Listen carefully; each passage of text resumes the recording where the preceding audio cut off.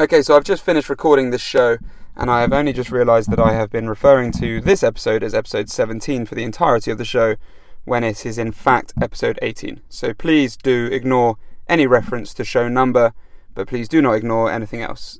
Thank you very much, and apologies for that, and I hope you enjoy episode 18 of the Go Beyond podcast.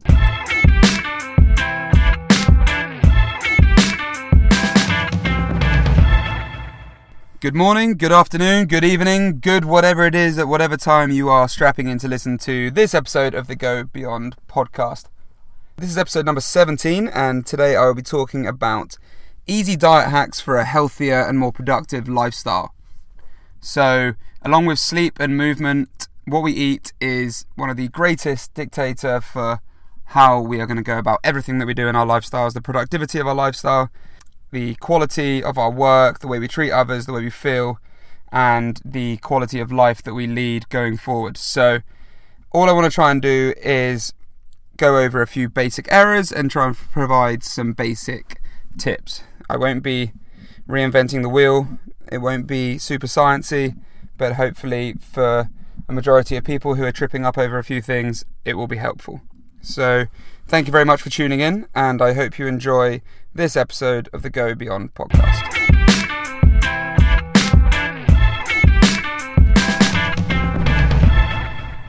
Okay, I'm going to come at this kind of chronologically. So when we wake up in the morning, the first thing we're going to do for a lot of people is we're going to eat breakfast. And there was the ultimate tagline that was probably devised to try and help kids eat their food, is breakfast is the most important meal of the day. Well, I'm going to go ahead and immediately say that no one meal is more important than any other meal. The quality of what we eat and the timing of what and when we eat things is far more important than honing in on one meal in particular. And I also believe that this feeling that breakfast must be had presents us with two problems. One, people rush to have a rubbish breakfast because they'd rather spend an extra 10 minutes in bed than get up and spend an extra 10 minutes making their breakfast. And this leads them to making poor decisions over their breakfast. The other is the sort of guilt associated with not eating breakfast. People think, I skipped breakfast. That is absolutely fine. No one is telling you must have breakfast. And it is very common nowadays for people to skip breakfast entirely. I very frequently don't eat my breakfast until around 10:30 a.m. or midday, and this is what is called intermittent fasting, or eating within a window of hours that's best suits you. Now, I do that on days that works best for me, but I do it frequently, and I don't get hung up over it. If I tell myself I'm not eating until midday and I'm ravenous and falling out of energy by 11 a.m., I'll eat. If I tell myself I'm not eating by 10:30 a.m., but then I'm in a roll with my work, or I need to shoot and do something else and I'm fine, I may not eat until 12 or 1 o'clock. I don't put set guidelines on it.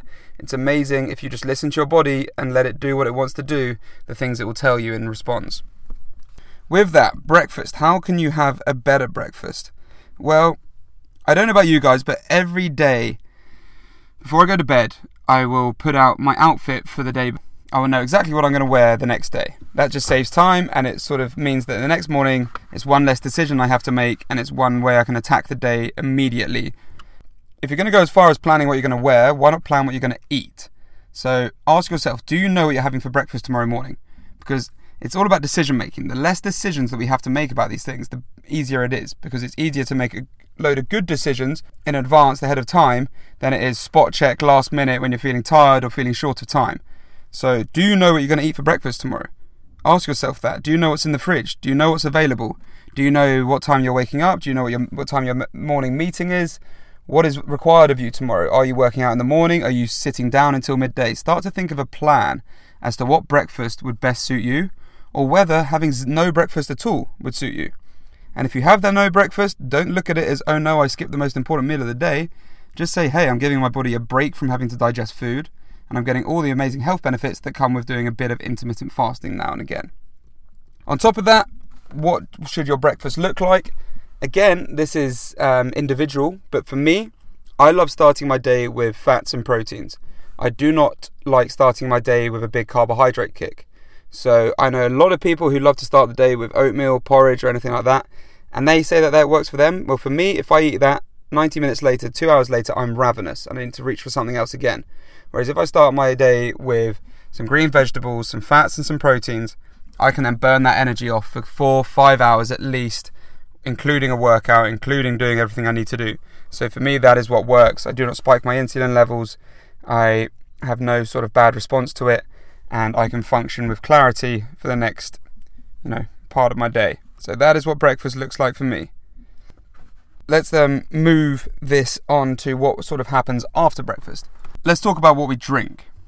I think a lot of people will start their day with a coffee or a tea, breakfast tea, and what they decide to have, what you decide to have for that coffee, for that tea, is another decision you have to make. Do you want to add a teaspoon of sugar, 2 teaspoons of sugar to that drink? Do you want to have that surge of energy for then that crash? Are those calories doing anything? Are they benefiting your day? Are they benefiting your output and your productivity? And are they going to be good for your health, short term or long term? Do you really need it? Ask yourself, if you have to add sugar to a drink, is that drink really the drink that you are after? Is that drink of good quality? Also, if you're someone who drinks 3 or 4 coffees a day or 3 or 4 milky teas a day, ask yourself how many calories you're consuming by consuming that milk. And don't skip around that by saying, I'll have skinny milk, skinny this, skinny that, because the skimmed milk is full of rubbish. It's full of dross. If you're going to drink milk, drink the real stuff, drink the organic, the full fat stuff. But like I said, if you are someone who drinks multiple coffees or multiple hot drinks a day, do you need to add sugar? Do you need to add milk? Because you are adding, for the most part, a lot of empty calories, and calories that aren't going to help you sustain energy and make you better throughout that day. So make smart decisions with what you drink. This also includes sugary drinks such as your Ribenas, your carbonated soda drinks. Anything that sort of ticks those boxes. Those are completely unnecessary calories, and they are not good for your health. They are full of sugar. They are full of all sorts of other terrible ingredients.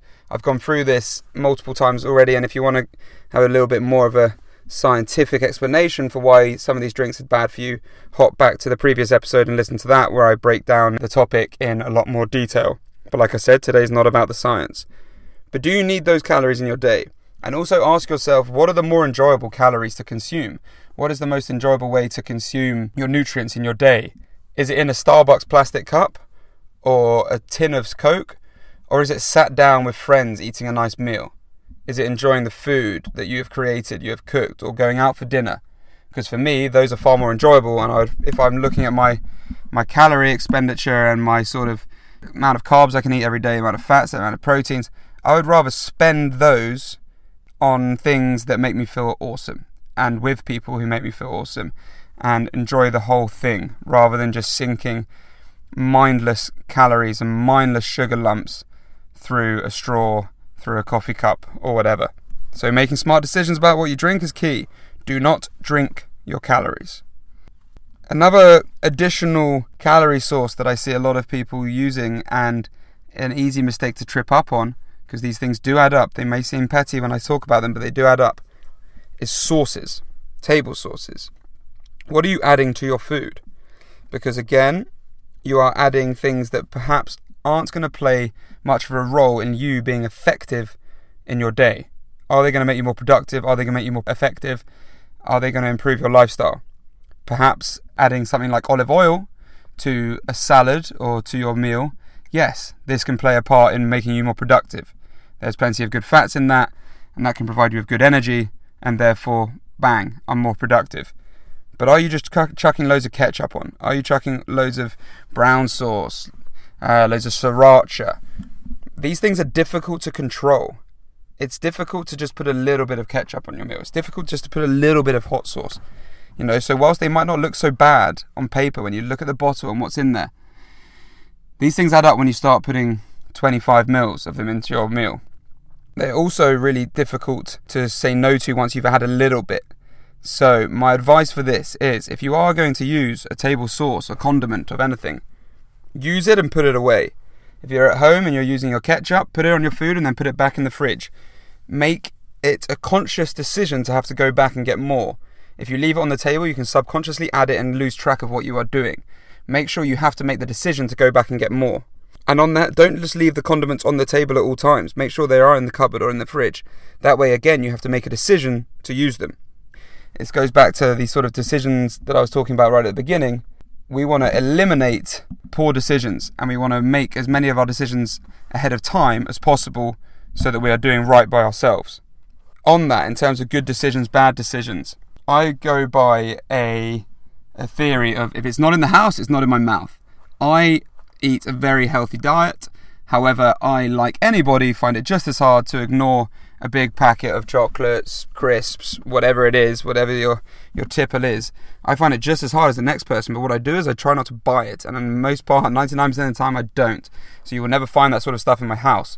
So therefore, when I get my evening cravings, when the snacker in me starts roaming the house and opening the fridge door 5 times, jumping in and out of the cupboard non-stop, I won't find anything that little devil inside me is looking for. And that will in turn lead to me feeling better and being more effective. So if it's not in the house, it's not in your mouth. It is easy to make the decision not to buy things. If you buy it all and put it in your house, you then have to make the decision not to have it over and over and over again. You are making more decisions in that way. So just don't buy it in the first place. And I guess a side note of that would be have the correct foods available. I'm not saying you shouldn't snack. I'm not saying you have to starve yourself of any pleasure, of any mouth pleasure, anything like that. Buy the correct things. Decide, I'm going to go to the supermarket and I'm going to do a really healthy shop. I'm going to buy this, this, this. And if you are someone who really struggles to do that, write a shopping list. Be old-fashioned. Do it in that manner. Have a plan. So you know that when you are hungry at night and when you are having a dinner, the things you're going to open your fridge door for, the things you're going to open your cupboard door for, are things that are going to make you better. And I mentioned at the beginning of the show about planning your breakfast. Well, this goes even further. Do you know what you're having for lunch? Do you know what you're having for dinner? Making those decisions ahead of time will make it far easier for you to make good decisions at the present time. 1 or 2 other things. You hear a lot of people preaching the benefits of preparing your food ahead of time. So cooking double and then taking that food for work the next day. Tupperwares. And that is fantastic advice, but actioning it is slightly different. It is an amazing way of controlling what you're eating if you decide to cook as much of your food as possible. That way you know exactly what's going in. You are in control. And if you have cooked extra and you know what you're having for lunch tomorrow and you know what you're having for dinner the next day, your decision's been made for you, you're in control, all amazing stuff. But the difficulty comes when portion controlling your Tupperware. So my advice is if you are someone who is going to cook extra to then Tupperware their food, once you've finished cooking, before you plate up your food for dinner, lunch, whatever it is, put the food, the other half, the other portion, 2 portions, whatever it is, put that in the Tupperware first. This way, when you then go and serve your plate up, when you finish that plate, you aren't tempted to walk back over to the stove and start scoffing more of what you're meant to be having tomorrow. And then you end up with this dilemma of, oh, actually, there's only sort of half a portion there now. Maybe I should just have that now, and then I can just get lunch out tomorrow. I've done it. You've done it probably. Don't allow it to be the case. Fill the Tupperware first, throw it in the fridge, then enjoy your meal. Another small hack, small tip, is if you are someone, again, who really struggles with your sweet tooth, so if you're someone who loves to eat and then you sit down on the sofa or you sit down back at your desk and you're like, man, that meal was healthy, but wouldn't some sugar be awesome right now? Wouldn't some dessert be awesome right now? Have a plan for after your meal. If it is dinner, have a plan to go and do something. If it is at work and you're having your lunch, go for a walk afterwards. Because I bet you, if you can wait 20 minutes after eating, your satiety will drop for things like the dessert. You will realise I'm actually full from eating. That has completely satisfied my needs, and now I have energy to go and crack on with the rest of my day. There's a short window between consuming your food and realising you are satisfied.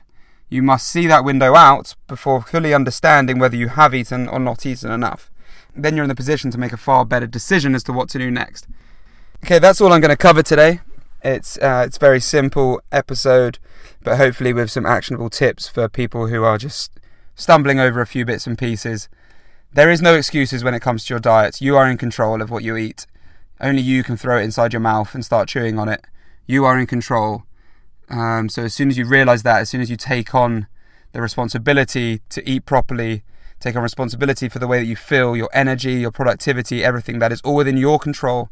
As soon as you take responsibility for that, rather than pointing fingers and thinking of other ways to get around it, the better. Because you will see that if you can stick with it, if you can do right by your body, you will feel the benefits 100%. There is no way to argue it.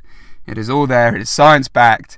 Just go ahead, take responsibility, do what's right by your body, sleep well, eat well, and move, and see how much better a lifestyle you can live and how much more productive you can be. Thank you very much for listening, and before you go, please do go head over to www.vivolife.co.uk and check out our show sponsor Vivo Life, who make a wide range of amazing plant-based products for helping you to live effectively and have a productive and healthy lifestyle. So things that we've spoken about today, they can help you do that with all their products. And if you go to the checkout, you can use the code GOBEYOND10. That is the number 10, GOBEYOND10. You get a nice discount on all of their lovely products. Thank you very much. Have a healthy and happy day, and I hope to catch you all soon. Cheers.